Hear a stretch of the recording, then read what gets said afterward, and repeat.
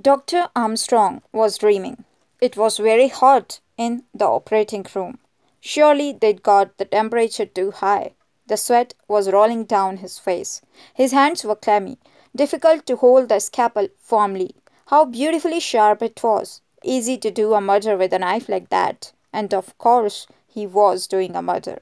The woman's body looked different. It had been a large, unwieldy body. This was a spare, meagre body, and the face was hidden. Who was it that he had to kill? He couldn't remember, but he must know. Should he ask Sister? Sister was watching him. No, he couldn't ask her. She was suspicious. He could see that. But who was it on the operating table? They shouldn't have covered up the face like that. If he could only see the face. Ah, that was better. A young probationer was pulling off the handkerchief. Emily Brent, of course. It was Emily Brent that he had to kill. How malicious her eyes were. Her lips were moving. What was she saying? In the midst of life we are in death. She was laughing now. No, nurse, don't put the handkerchief back. I've got to see. I've got to give the anesthetic. What's the ether? I must have brought the ether with me. What have you done with the ether, sister? Yes, that will do quite as well.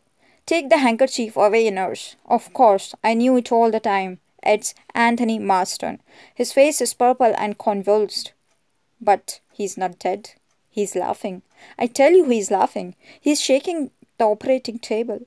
Look out, man, look out. Nurse, steady it, steady it. With a start, Dr. Armstrong woke up.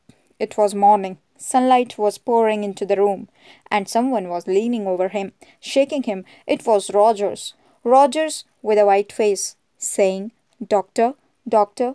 Dr. Armstrong woke up completely. He sat up in bed. He said sharply, What is it? It's the wife, doctor. I can't get her to wake. My God, I can't get her to wake. And she don't look right to me. Dr. Armstrong was quick and efficient. He wrapped himself in his dressing gown and followed Rogers. He bent over the bed where the woman was lying peacefully on her side.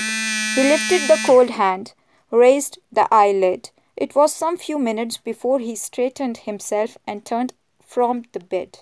Rogers whispered, Is she? Is she? He passed a tongue over dry lips. Armstrong nodded. Yes, she's gone. His eyes rested thoughtfully on the man before him. Then they went to the table by the bed, to the washstand, then back to the sleeping women. Rogers said, Was it a heart, doctor? Dr. Armstrong was a minute or two before replying. Then he said, What was her health like normally? Rogers said, She was a bit rheumatic. Any doctor been attending her recently? Doctor? Rogers stared. Not been to a doctor for years. Neither of us. You'd no reason to believe she suffered from heart trouble. No, doctor. I never knew of anything, Armstrong said. Did she sleep well? Now Roger's eyes evaded his. The man's hand came together and turned and twisted uneasily. He muttered, She didn't sleep extra well. No. The doctor said sharply, Did she take things to make her sleep? Rogers stared at him, surprised. Take things to make her sleep? Not that I knew of. I'm sure she didn't. Armstrong went over to the washstand. There were a certain number of bottles on it. Hair lotion, lavender water, cascara, glycerine of cucumber for the hands, a mouthwash, toothpaste, and some elements. Rogers helped by pulling out the drawers of the dressing table. From there they moved on to the chest of drawers. But there was no sign of sleeping draughts or tablets.